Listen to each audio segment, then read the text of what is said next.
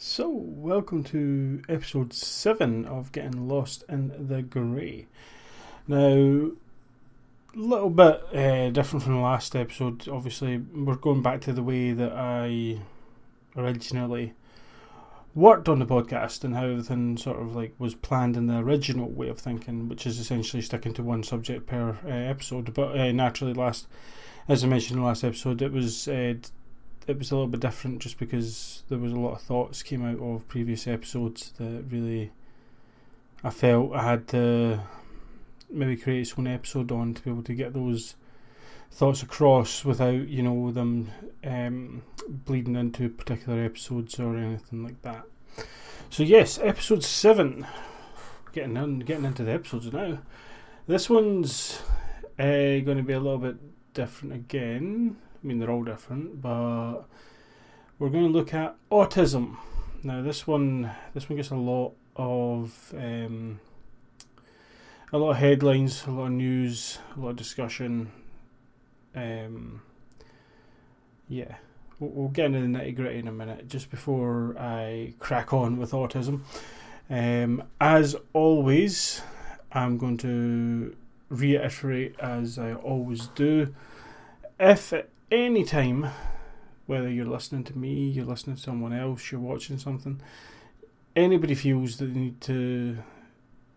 need to express how they feel. If they'd be feeling overwhelmed, if things are just getting too much or anything like that, again, please do reach out and get that little bit of help. Have the discussions, even if it is literally just a discussion. That's all it has to be, a quick talk. Can make the difference between what can often be life and death. So please don't suffer in silence if anything that I talk about or anyone talks about or anything you've seen, heard, or just in general, even like within your own mind that's ongoing, if anything is overwhelming or you just feel like you really need to talk to someone, please do reach out. And if anything in this podcast that you're listening to here you find upsetting or uncomfortable, please do let me know. More than happy to discuss any improvements that can be made to the podcast and the way that I'm recording them. So now, with all the sort of formalities out of the way, we are going to be looking into autism today, and with this one I am going to be citing some resources here. So we have NHS UK, we have autism.org.uk, autismspeaks.org, autismsociety.org, and mayoclinic.org /diseases/conditions autism spectrum disorder. So links will be in the description as always. So yes, firing right into the beginning here. What is autism? So autism is, well, actually, what is it not to begin with? So autism is not an illness. Being autistic does not mean that you have an illness or any kind of disease. It's not contractable. You can't sneeze on someone and give them autism. And certainly from what I have seen, and I know there's a lot of misinformation around vaccinations and autism, and certainly my own personal belief is that vaccines do not cause autism. I mean, obviously I could be proven wrong in many years, but certainly from the research that I've done into the things that I've seen, I do not believe that vaccinations cause autism. So autism is something that you're born with, hence why I don't believe that vaccinations can give you autism, nor do I think they can be passed on hereditary. So a parent who's been vaccinated will not give a child that they give birth to autism. It's essentially just the way that things are. Generally speaking, with autism, you should, certainly nowadays, you should be able to determine if your child has autism. Not saying that people, they should be able to and they should be getting everything help. Sometimes these things can be missed by parents and medical professionals. But generally speaking, just because of the more knowledge that we have nowadays compared to like 10, 20, 30, all the way back to 50, 60 years ago, we should be able to identify autism at a much younger age now, and in particular with medical professionals, when you take your child in for any kind of appointment, they should be able to notice subtle signs, subtle things, or maybe not so subtle things. There's many things.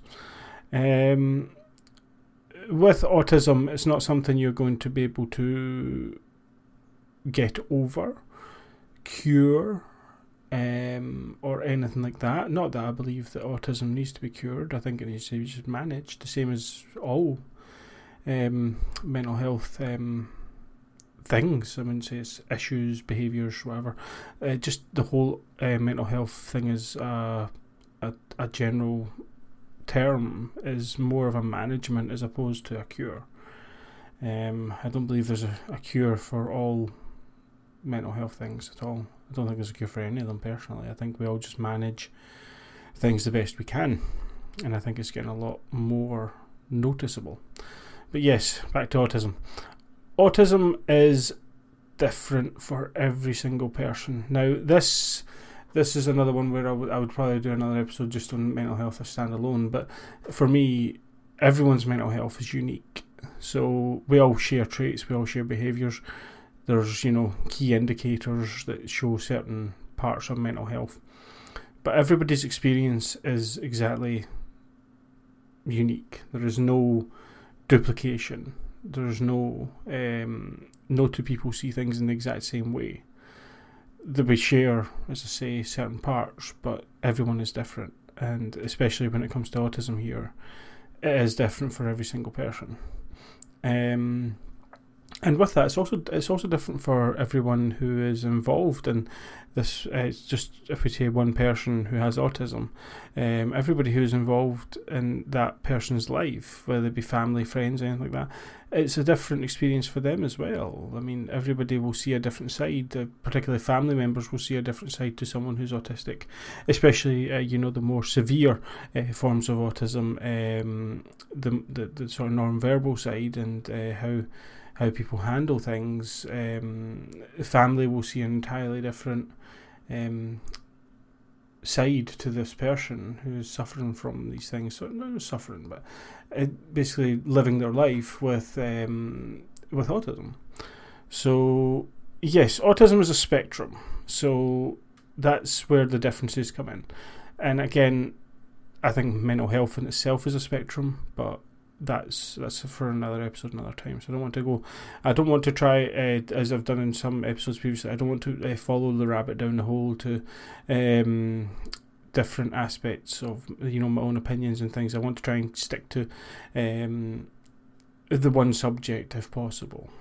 I mean, I will put some relations between each one, but I just think that's probably for the best. But some autistic people are capable of going through life with just a small amount of support, maybe even a very minimal amount of support, maybe even none. But there is as it's part of the spectrum, depending upon which end of the spectrum you're on, it will really determine a lot of what kind of help or support you're going to need throughout your life. And depending upon which part of the spectrum you're on, you may need a lot of help, a lot of support, maybe even some medical professional help on a daily basis, whether it's a carer or something like that. But yeah, it's the whole mental health thing on the spectrum. For me, it relates a lot to the autism spectrum. I think the more we delve into how autism is on a spectrum, I think it opens up a lot of thoughts and discussions on how every part of mental health is really a spectrum. So, as mentioned, I'm not going to go into too much detail on these certain parts, but yes. So, one particular part I wanted to discuss about autism is the social life, the social aspects of someone with autism. Now, I don't think I've delved into too much of the social aspect with some of the previous mental health that I've spoken about, but there is definitely, with many of the mental health that I've discussed and will discuss, there is a lot of, not issues, but people do have difficulties with the social interactions, the social aspects, and in particular autism. Now, autism, as I mentioned at the beginning, it gets a lot of publicity, and I will say mostly negative. I do see a lot of negative, not negative as in like autism is bad, but it's always got a bit of a negative spin on it. How difficult people with autism find their lives and things, but there is certain parts of autism where it's not just negativity. There's a lot of positive parts of autism to a degree, obviously. In particular, the ability to focus and like the love of things, and it's just how people handle things, and it really comes down to that, and just making sure that the person is comfortable and is able to express themselves in the way they need to. It doesn't have to be an expression by talking or hand gestures or anything like this. Like, everyone should be able to express themselves how they see fit, whether they have autism or not, whether they have a mental health concern or not. Everyone should be able to express themselves however they want to express themselves. And in particular with autism, we see a lot about how some children are not able to express themselves verbally. So like non-verbal aspects of autism, and that doesn't necessarily mean they're not able to express themselves in general. It just means they're not able to express themselves in what is considered the normal way of speaking, being verbal. Now, I know that obviously it is really useful, but it's not the be-all and end-all of social interaction and just interaction in general and being able to express. So that's where it can be difficult, but at the same time, I think we make it more difficult for ourselves because we look at it as, they're non-verbal, so they're never going to be able to have a conversation. No, not at all.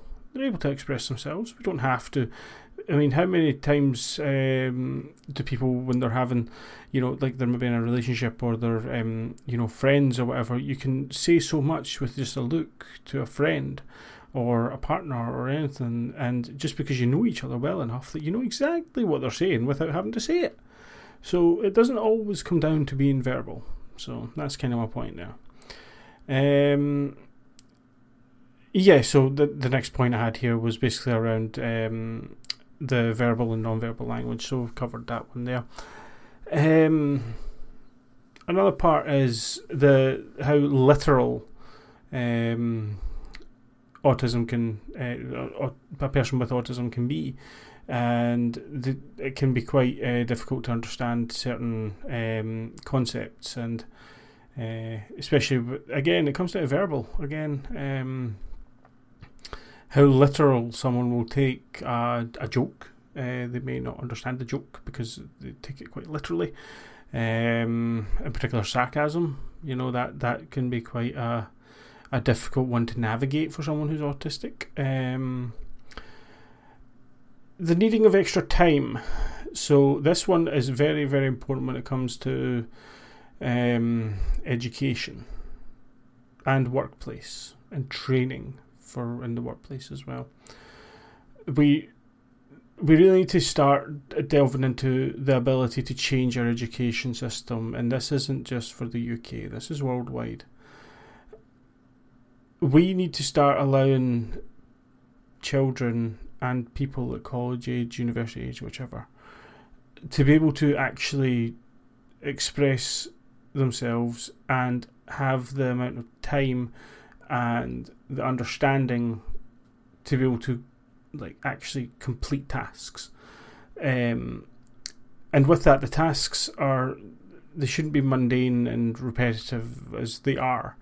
I mean, if you look back to perhaps your own school years and you think back to your maths class, your mathematical class, how repetitive was that? How, honestly, that I like numbers personally.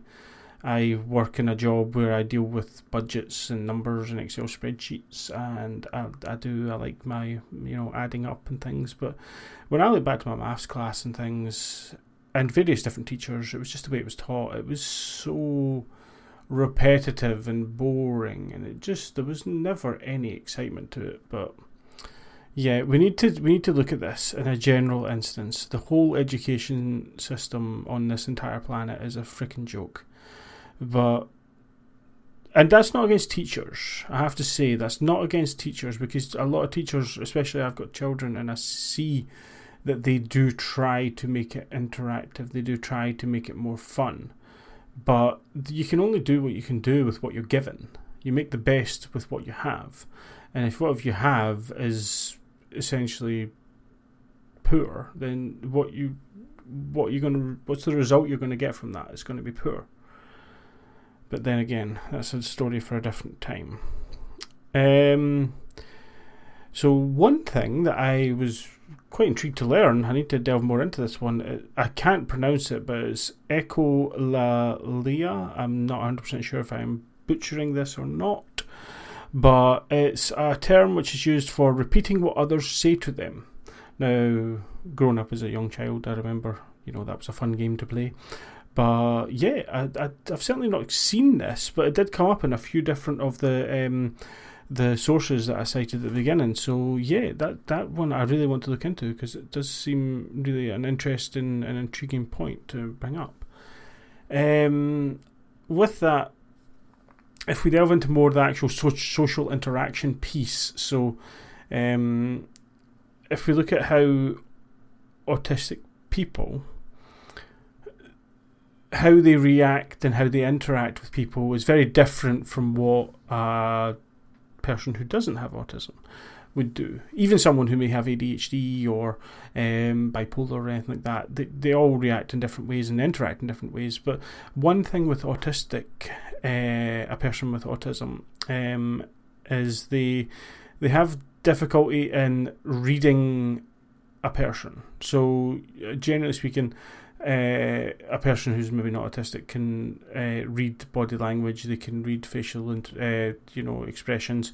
They can basically judge a person and how they're reacting to something or interacting with something just by looking and observing. Now, for someone who's autistic, that is a much more difficult thing to navigate. So with that particular piece, a person with autism can come across as insensitive. So a person who's autistic may not understand how someone is feeling. They may not be able to comprehend how someone is feeling and why, perhaps. They can become overwhelmed. Now, this is something that can happen with almost all mental health. But especially sensory overload, and we'll go into that one in a few minutes.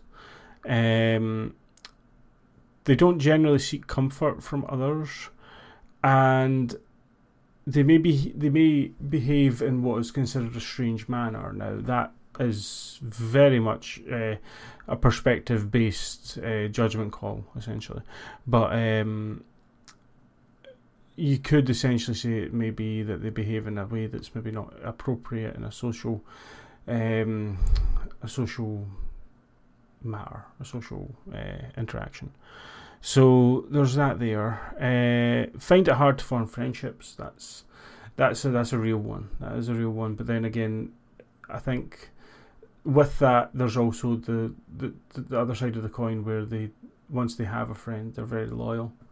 They're very much attached, which again can maybe be a little bit overwhelming for the other person. But again, this is where education and understanding needs to come into things. But yeah, sensory overload. Now this is something. So the sensory aspect of autism is very much one of the most crucial parts, and it forms a lot of how a person with autism reacts and interacts with their environment and the people around them. Now, these sensory pieces are all of the next parts I'm going to talk about, but they also interact with each other. So it's not like, so for instance, an autistic person may be overly sensitive or undersensitive to particular sounds, certain touches, tastes, smells, lights, colours, temperatures, and or pain. Now, when I say these things can also relate, so sounds and touch. So if someone was someone who's has autism and they were suddenly in a club which had very loud music, and maybe the music wasn't very loud to begin with, and it made, as the club became more busy, they may have just been overwhelmed by the amount of people, the loud noises, not just even the music. There's also the people, especially when alcohol's involved, shouting, screaming, etc., singing. Sometimes that sounds like shouting and screaming too. All these things can intertwine, and a person may not be overly sensitive to just sounds, but if you were to be overly sensitive to sounds and touch, when you unite the two together, that can be a sensory overload, whereas they may not be overly sensitive to just touch or just sounds. I think I'm getting my point across. I might be confusing things a little bit, but with that, because a person may have these sensory aspects, they may start to avoid certain situations. So again, this comes back to the, finding it hard to form friendships. So a person who's autistic may avoid going to school. They may avoid going to work. They may avoid heavily populated areas, in particular, like shopping centres. So places where it gets really busy and they can become overwhelmed. So with that, it can make them a little bit more difficult to be able to form friendships, because they're not able to go out and go into the not normal, but the everyday, what is considered normal,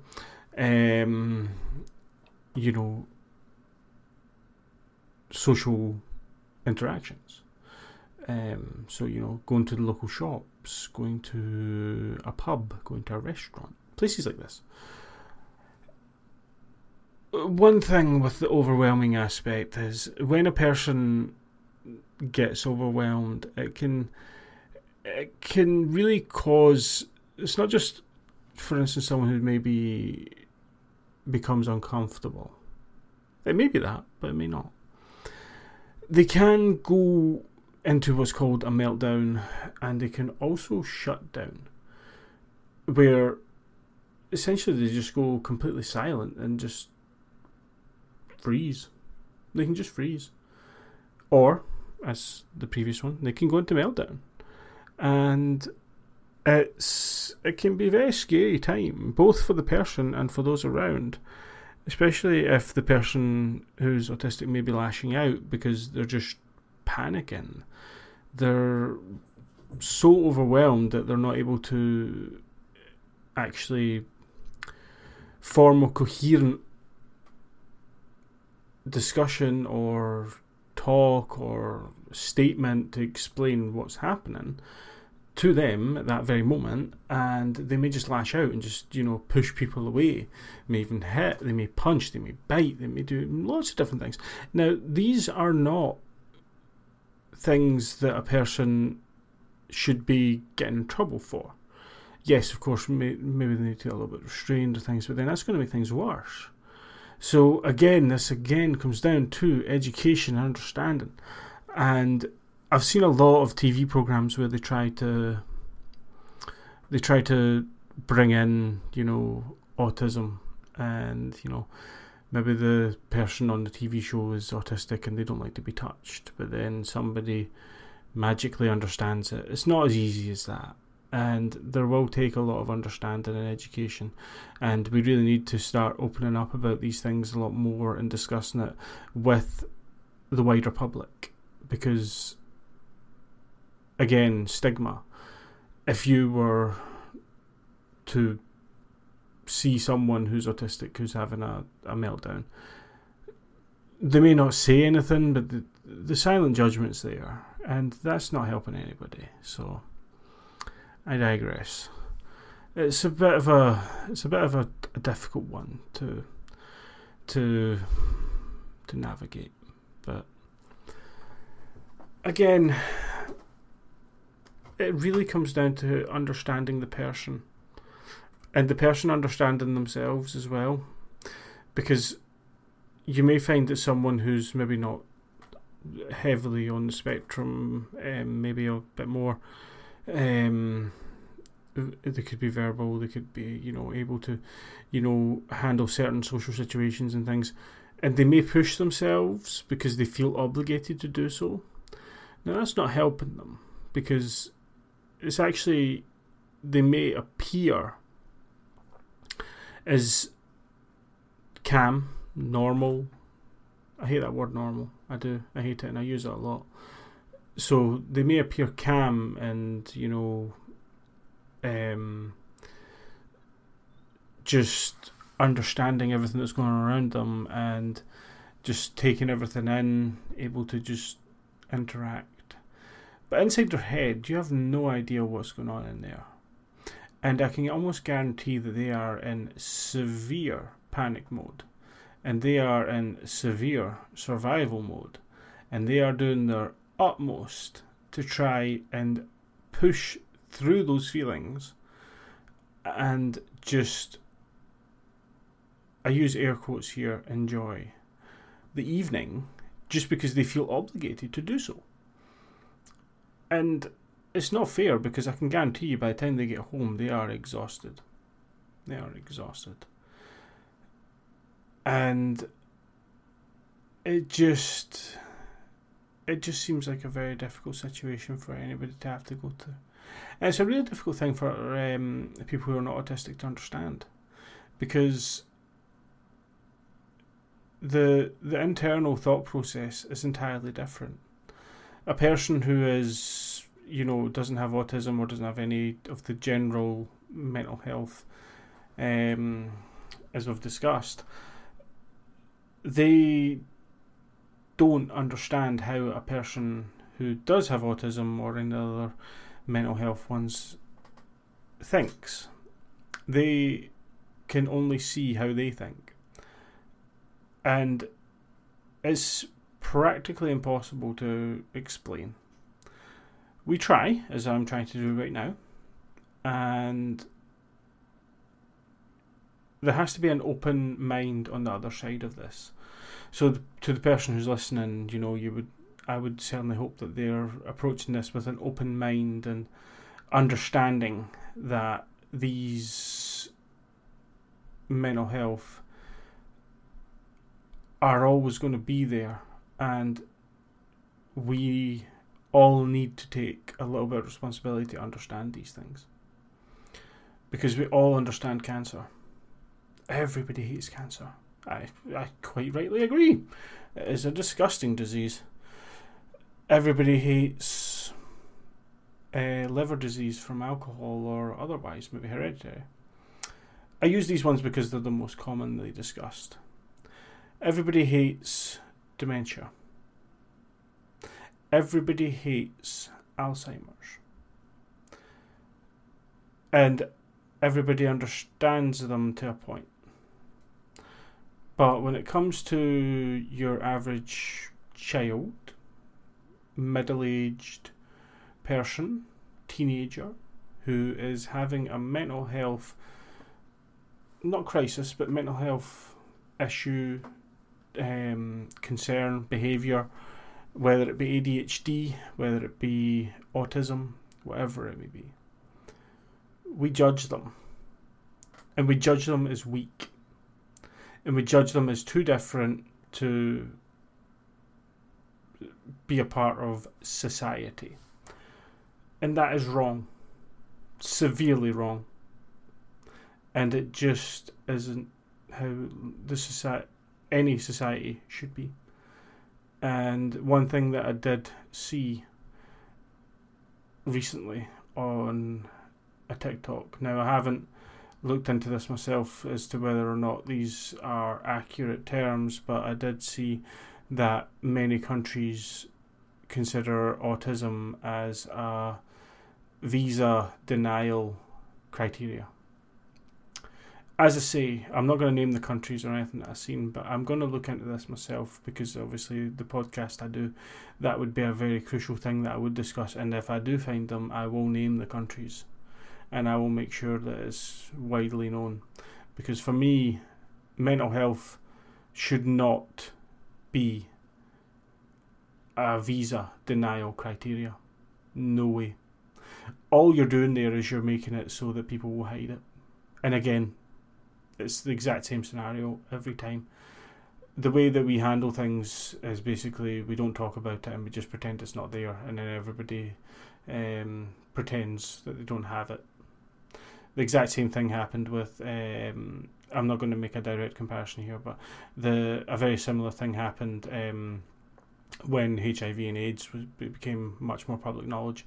Everyone just had, the negativity around it was so overwhelming that people were terrified to say they have it. Essentially, you were shunned, you were kicked out, it's just insane.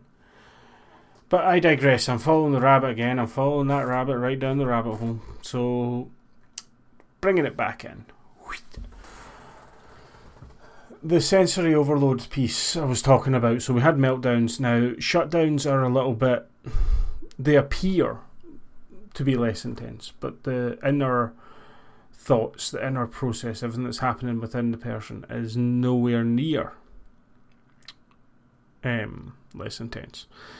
In some aspects, you could think it'd be maybe even worse, because they just switch off. They just shut down. They just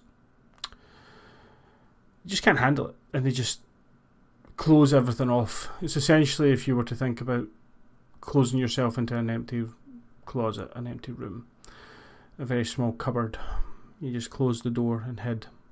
Same thought. You just close everything in your brain, and you just switch everything off, and you just go in there. You just hide. Safety. It's a safety thing. Meltdowns as well. It's a safety thing.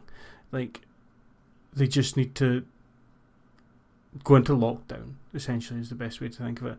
Whether it's a meltdown or a shutdown or anything along those lines, it's very much like the brain has just had enough, and it's just closing down everything, shutting shop, and just saying, nope, not dealing with that anymore. And it may be as a meltdown as they lash out, or it may be as a shutdown where they just go completely silent and just completely switch off. So yeah, these things they're intense. They're very intense.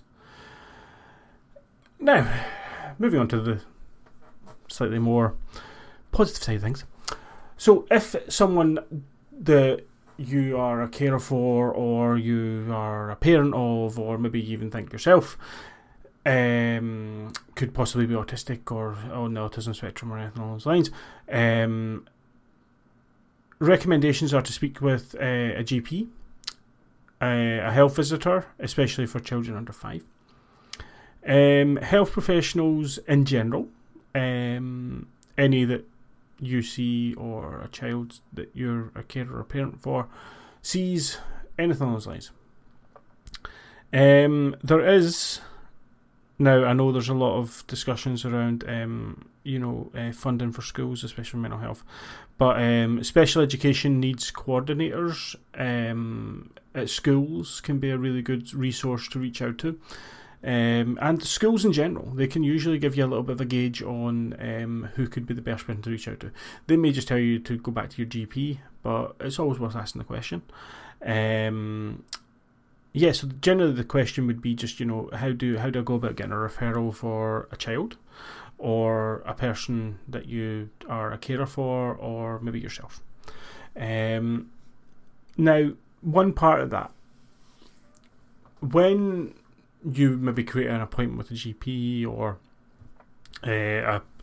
one of these special education needs coordinators at a school for your child, you really need to plan ahead, because there's going to be a lot of questions.